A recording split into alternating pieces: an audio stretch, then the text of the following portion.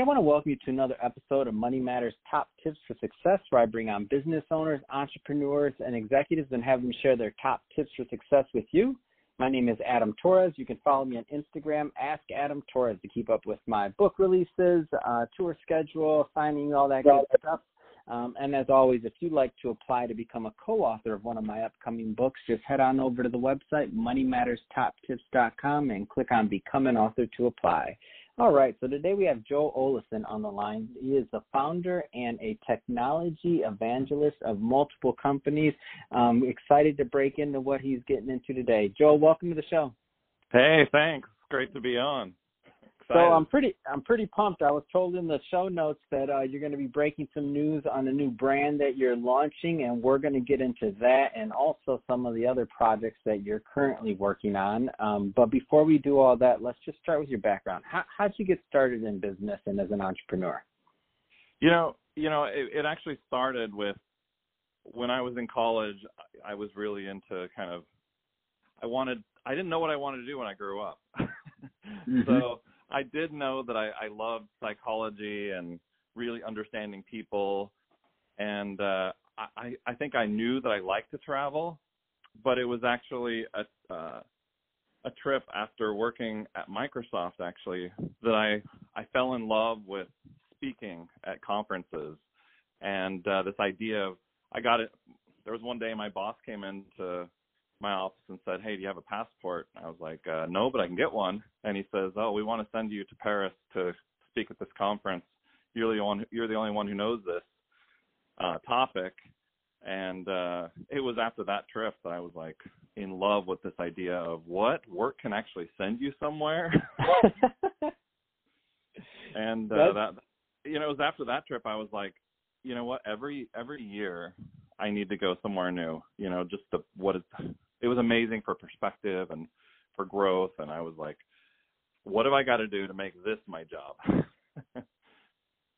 Wow. So it all started with traveling. I'm curious. So, and actually, this is a good transition into what you currently do, because there's a lot of people listening that have that same that same itch. They're like, what do I do to make traveling my job? So I know one of your brands does center around traveling. Let's transition into that and talk a little bit more about that brand. Yeah. So travelingepic.com is my travel blog, and it's where I've been telling my stories. And like I said, it was speaking basically at these technology conferences that really got me going. And in this Microsoft community, it's a global community. The technology is in pretty much every country in the world. And so a lot of it for me was trying to connect with that community. And I would get invited to speak at conferences, and the people who were running these conferences would pay for my flight, pay for my accommodations, my hotel and everything. And as an example, I've been traveling to Slovenia every year for like the last 10 years. And they're paying for my flight and hotel. It's been fantastic. Great conference. And they get a lot of value out of it, and it's allowed me to travel to all sorts of places as I go there. So, what kind of advice would you give to that, couple of year out of college grad, or even that more senior, executive that may be listening to this that's like, I want to start incorporating a little bit more speaking and traveling into my life. What kind of advice would you give them to get started? A lot of it is networking. And I say that because there's conferences all over the world, and they're even putting out this thing called call for speakers or call for papers, where they're essentially asking for people to submit. And if it's your first time, you're probably not going to get accepted into the big paid conferences, but those smaller regional ones or ones where you're going to go there anyway, and then you're going and speaking, it's something you can add to your resume or add to your list of places where you've spoken, and you just build that up, and you become more and more in demand.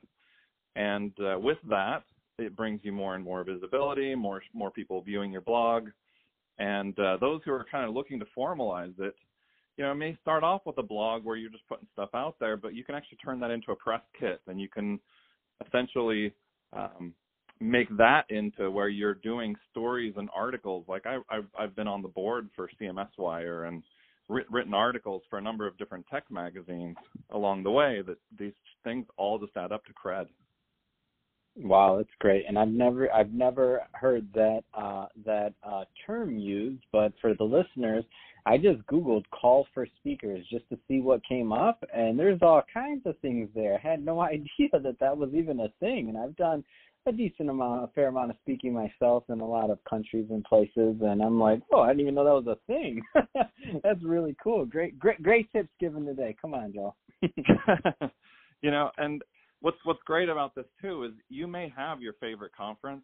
There's a way to get in, and a lot of it is networking. You get to know the people who are on it. You ask them, hey, what have I got to do to speak? And they may say, hey, it's too late this year, but we're opening up the call, and that early call is submit your topics. And so a lot of it is refining your topics, getting really good at those topics, and being able to kind of build credibility around those topics to where, hey, you're the authority in this space, so we want to hear what you have to say. That's great. Let's talk about your new business, or your new brand, I should say. So let's start with having you introduce it and let us know what you're going to be doing. Yeah. So I've been doing this technology evangelism stuff for a while, and it started where, people knew me from my blog and knew me from speaking at these shows and stuff. And these brands, these companies would say, hey, can you join us on a webinar? Or, hey, can you retweet this or do that? And this idea of influencer marketing is something that's been kind of big out there in the social media space, where it's like it's a matter of these brands are actually looking for people to spread the news, bring them more visibility to their campaigns. And for the last few years, what I've been doing kind of as a side hustle is I've been doing webinars and essentially, hey, volunteering or providing my information, people will reach out to me and say, hey, can you join our webinar? And it first started out where I said, yeah, I'll do your webinar, but can you give me, I think it was around Christmas time, and I was like, can you buy me a Rock Band for my kid for Christmas? And they were like, oh, sure, yeah, no problem. And so it went from there to, I could actually charge for this.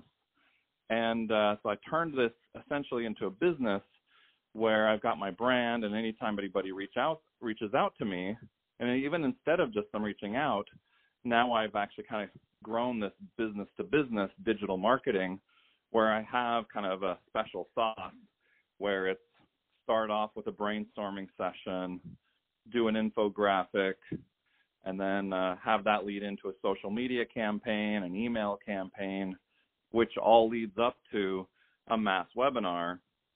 And the webinars that I'm doing are getting 10x what they're doing on their own.